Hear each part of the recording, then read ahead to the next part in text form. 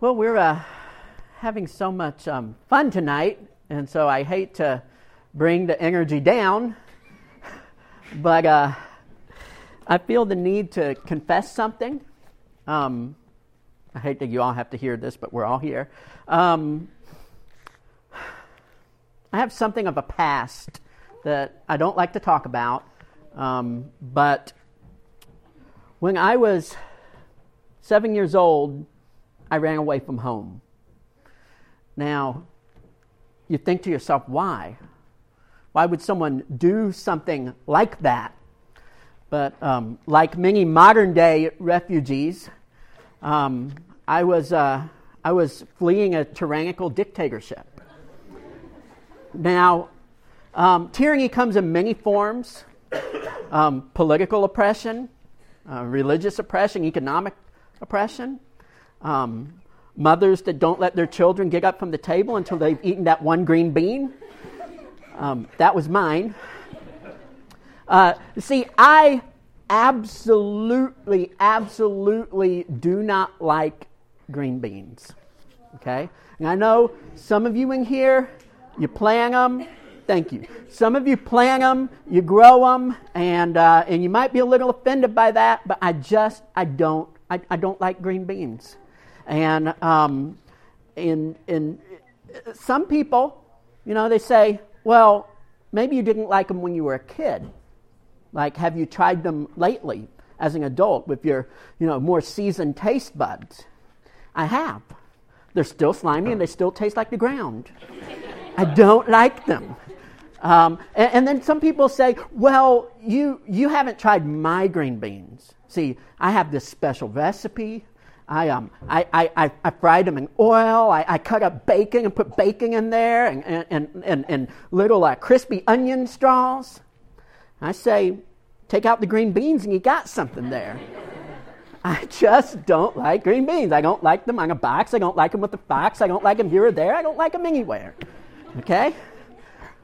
So my mother was forcing me to eat this one green bean before I could get up from the table. And I was sitting there, and I felt like giving in, but I knew that this was about something greater than myself. It was about a principle: freedom from tyranny, justice, no child being forced to eat a green bean if they don't wanna, right? And so, like Gandhi, during his hunger strike, I was there representing everybody, all the children around the world, and I refused. Well, the standoff lasted for a little while, and finally I did what all oppressed people do when they've been under the thumb too long. I stood up, I asserted my rights, and I said, bye, I'm out of here forever. I'm running away from home. And I marched out the front door, and it slammed behind me. And I never looked back. Have you ever run away from home before? Maybe not like that. Maybe not like actually as a child. But have you ever run away from God before? I think a lot of us have at one time or another in our life. We found ourselves running away from God. We found ourselves letting the door slam behind us and going somewhere else. And so if that's you, if you've ever experienced that, then I've got a book for you. It's the book of Jonah, and we're going to start reading it together. Over the course of these next 3 nights, we're going to read the whole thing.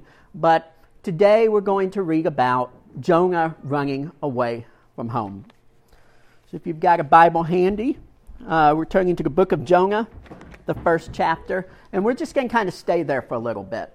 All right, we'll kind of dip in and out of Jonah. Hear now the word of our Lord.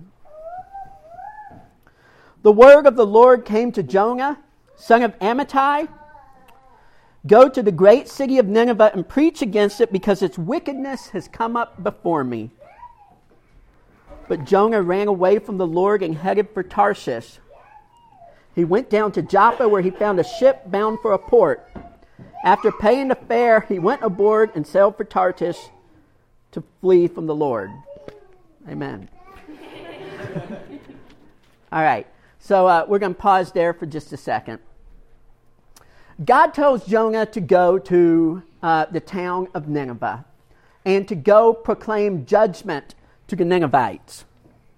And Jonah doesn't want to do it. Everything in him doesn't want to do it. And you might ask yourself, why? Why wouldn't Jonah want to go to Nineveh and proclaim them judgment? Now, a lot of people talk about it like Jonah's just a big old racist and he hates the Ninevites. And all Hebrew people hated Ninevites, and so he didn't want to go, and he didn't want to warn them, and he didn't want to have anything to do with them. But we have to understand about the Ninevites is Nineveh was the capital of the Assyrian Empire. And the Assyrian Empire at that time was the biggest, most cruel empire on the face of the earth. The Assyrian Empire was known for taking over countries and deporting all of their people. They were known for laying siege on cities and blockading those cities so no one could get in or out, and starving the people until they would finally attack. The Assyrians were not good people. And what made it worse is that they had a technological advantage over all of their neighbors. See, the Assyrians were the first people to crack the code on iron. While everyone else was still using bronze weapons, the Assyrians were using iron weapons, which were stronger, they could break the other weapons, and they could produce more of it faster. And so the Assyrians could basically go wherever they wanted and take over whatever they wanted. Now, the city of Nineveh, in the center of the Assyrian Empire, was surrounded by two walls, right? It was doubly protected. And it was guarded by the largest standing army in the known world at that time. One does not simply walk into Nineveh, right? And so Jonah would have been scared. It would have been like being, a young boy on Tatooine told to go to the Death Star, right? And tell Darth Vader that the whole thing's going to blow up in a couple of days, right? It's that kind of thing. Penetrating this armored city and telling them it's going to be destroyed. There is a definite element of danger there. So Jonah doesn't want anything to do with it. So he goes to this port town called Joppa, all right? And what you need to know about Joppa is Nineveh is this way, and the place where he decides to go, Tarshish, is that way, right? Jonah's supposed to go that way, where God's telling him to go, and he's decided to go in the exact opposite direction, to get as far from God as possible. See, I can relate. That's what I did when I was 7 years old. The door slammed behind me. I went into my yard and I tried to get as far away as I could as possible. There was only one problem. I didn't have anyone to hold my hand as I crossed the street. So I was somewhat landlocked. So I had to find a place somewhere in my yard that would do. And so as I began looking around in my yard where I was going to live for the rest of my life, I found a tree house. Now, tree house is charitable. All right, what it was a couple of planks of wood that my dad had nailed to the top of this tree to make a little base, and the old ladder from my brother and I's bunk bed that would lead up to these planks of wood. Like, don't picture like an Ewok village up there. It's just a nice plank of wood. But I went up there, and it was good enough for me, and I was going to live out my days there because I wanted to get as far away as possible. And that was as far as I could get. Because when you run away, what you really want is to be alone. Just to be left alone. And so I was just sitting there up in my tree house, alone. And that's all Jonah wants, is to be left alone. For these voices to stop speaking in his head, telling him where to go, what to do. He just wants to be left alone. Let's continue with verse 4. God doesn't leave Jonah alone. Then the Lord sent a great wind on the sea, and such a violent storm arose that the ship threatened to break up. All the sailors were afraid, and each cried out to his own God, and they threw the cargo into the sea to lighten the ship. But Jonah had gone below deck, where he lay down and fell into a deep sleep. The captain went to him and said, "How can you sleep? Get up and call on your God. Maybe he will take notice of us so that we will not perish." Then the sailors said to one another, "Come, let us cast lots to find out who is responsible for this calamity." They cast lots, and the lot fell on Jonah. So they asked him, "Tell us, who is responsible for making all this trouble for us? What kind of work do you do? Where do you come from? What is your country? From what people are you?" So Jonah just wants to be by himself. So he pays for his ticket, he gets on this ship, and then he just goes down into the ship to sleep. No one bother me. I just want to be alone. And as Jonah's sleeping, there's all kinds of commotion going on up above, right? And there's this violent storm, and it says that the ship was threatening to break up. Imagine that. All the timbers are creaking. Everything's filling up with water, and these sailors don't know what to do. They've tried everything. I guess they've heaved and hoed and reported to the starboard bow and all that stuff, right? They've tried everything. And so now they're just praying. And they're each praying to their own God. "Oh, Chemosh, deliver us. Oh, Baal, protect us. Oh, Oprah, free us," right? They're calling out to their gods. And none of it's working. And so they start dumping the cargo overboard. Now, what you and I think is that they're lightening the ship. But the Hebrew here uses the same word as like a sacrifice. See, they're hurling everything they can find overboard in an attempt to appease the gods, right? Like Neptune, take this vase, right? Poseidon, here's a dresser drawer, right? They're just trying everything they can do to get the gods to stop this storm.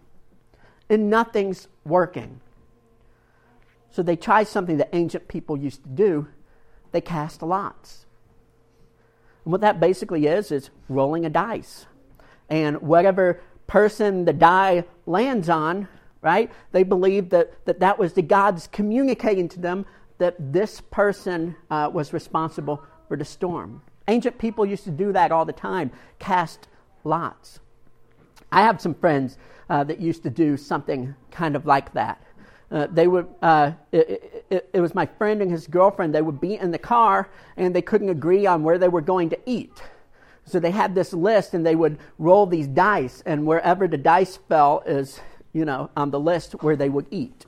It's the same kind of thing, right? Dungeons and Dragons, but in real life, right? They're on that ship. They're rolling dice, and you can criticize. You can say, "Well, that's bad. They shouldn't do that." The thing is, it works, right? The dice totally nailed Jonah. He's the one responsible for this storm. So they go down, they confront him, right? They're interviewing him. Who are you? Where are you from? What are your people? And here's Jonah's response. Verse 9. He answered, "I am a Hebrew, and I worship the Lord, the God of heaven, who made the sea and the dry land." This terrified them, and they asked, "What have you done?" They knew he was running away from the Lord because he had already told them so.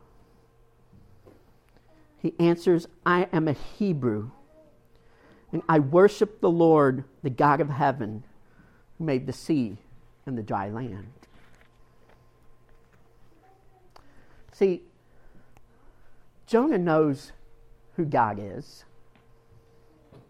Jonah knows what God can do.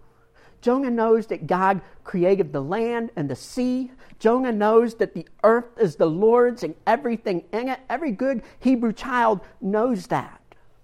Okay? Jonah knows he can't get away from God.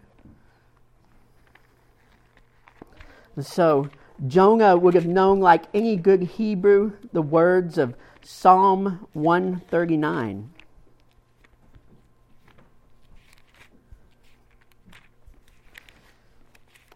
I tell the youth never to do this. Have your scripture readings all ready to go. Don't be looking around for it. But here I am. So Jonah would have known the words to Psalm 139. It goes like this. You've heard it too. You have searched me, Lord, and you know me. You know when I sit and when I rise. You perceive my thoughts from afar. You discern my going out and my lying down. You are familiar with all my ways. Before a word is on my tongue, you, Lord, know it completely. You hem in behind and before, and you lay your hand upon me. Such knowledge is too wonderful for me, too lofty for me to attain. Where can I go from your spirit? Where can I flee from your presence? If I go up to the heavens, you are there. If I make my bed in the depths, you are there. If I rise on the wings of the dawn, if I settle on the far side of the sea, even there your hand will guide me. Jonah knows that. Jonah knows there's nothing he can do to get away from God, and yet he runs anyway. Why? Well, why do I?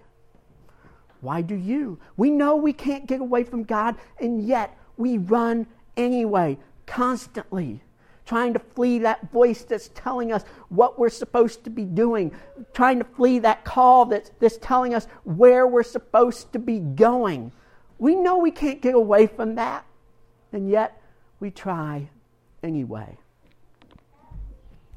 So here's what happens next. The sea was getting rougher and rougher. So they asked him, what should we do to make the sea calm down for us? Pick me up and throw me into the sea, he replied, and it will become calm. I know that it is my fault and that this great storm has come upon you. Instead, the men did their best to row back to land, but they could not, for the sea grew even wilder than before. Then they cried out to the Lord, please, Lord, do not let us die for taking this man's life. Do not hold us accountable for killing an innocent man, for you, Lord, have done as you pleased. Then they took Jonah and threw him overboard, and the raging sea grew calm.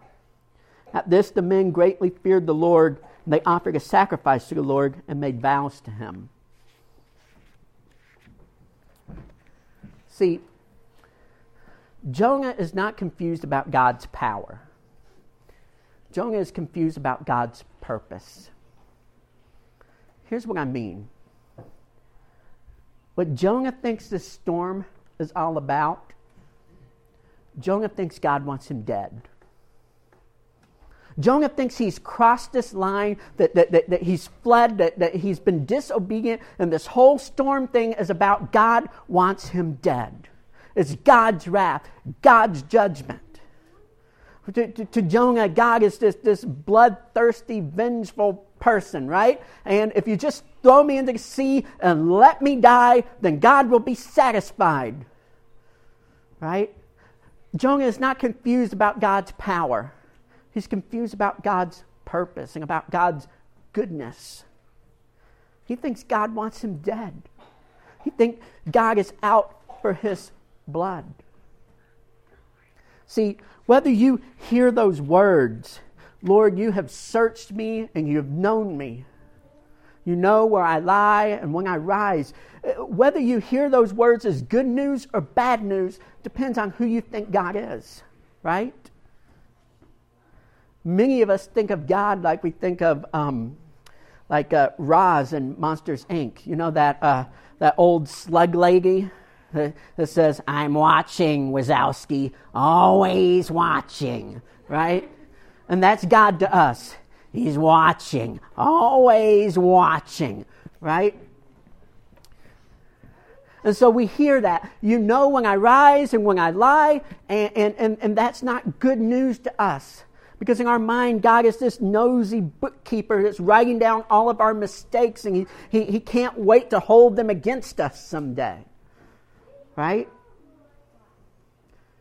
See, we know God's power, and we get away from Him. We try to get away from Him because we doubt His goodness. We doubt His purpose. We doubt what He is all about.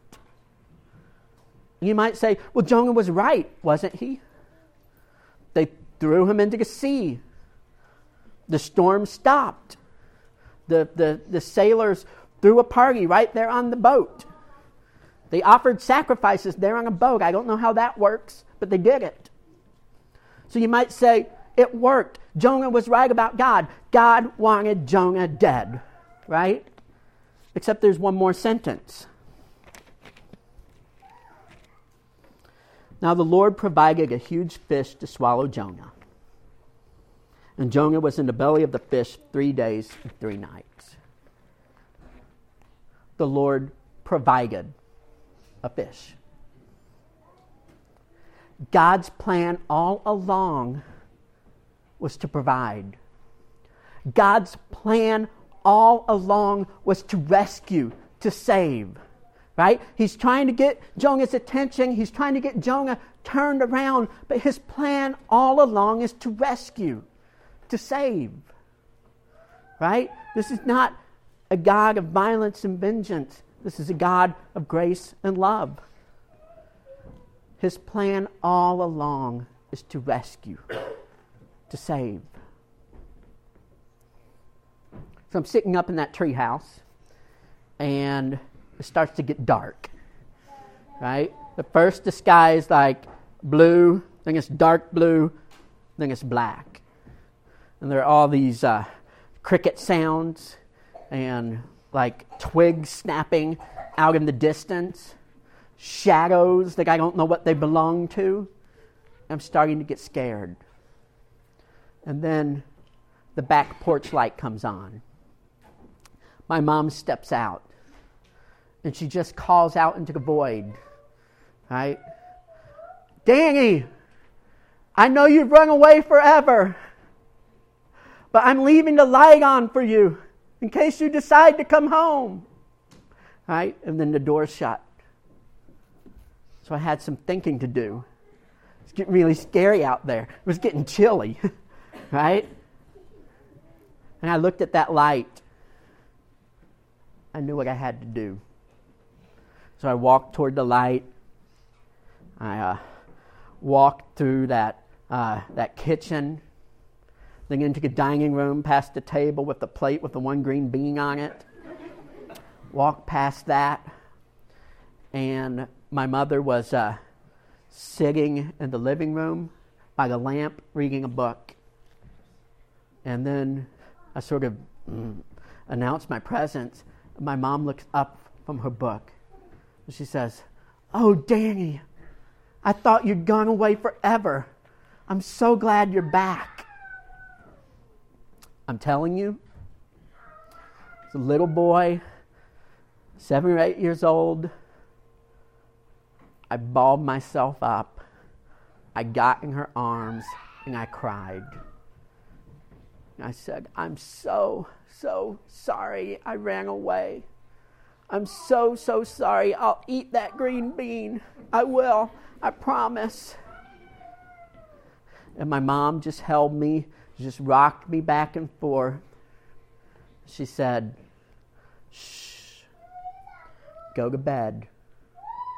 We'll try again tomorrow." Shh. Go to bed. We'll try again tomorrow. That is what God is like. God always provides the fish. God always leaves the light on. God is always ready to try again tomorrow. I promise. It's over and over in the Bible. That's the picture of God we get. God is the good shepherd that leaves behind the 99 sheep to go off in search of the one. God's that little old lady that loses the coin, and she turns up her whole house to find that one coin, and when she finds it, she calls all of the neighbors and says, "Celebrate with me, I found this coin." God is that loving Father who watches down the road every day to see that little boy come running back home. And when he does, when he sees him a long way off, he doesn't make him walk the whole way. He goes running, he scoops him up in his arms, and he's crying, and he tells his servant, "Kill the fatted calf. Because my son was dead, and now he's alive. He was lost, but now he's found." That is what God is like. Coming, it looks like a storm. Going, it looks like a fish. You know what I learned that day? As far as I'd run, I never left my mom's backyard. I had never left the view of her window. As far as we run, we never leave God's backyard. You could get on a rocket ship and you could go to Jupiter and you would still be in God's backyard. He could still see you from his kitchen window, and he still has the light on for you to come home. Now, there's a lot more to talk about. We've got to talk about repentance. We've got to talk about Jonah did have to eat that green bean eventually, right? He had to go to Nineveh and tell them everything he was supposed to tell them. There's a lot left to talk about. But go to bed. We'll try again tomorrow. In the name of the Father, and the Son, and the Holy Spirit. Amen.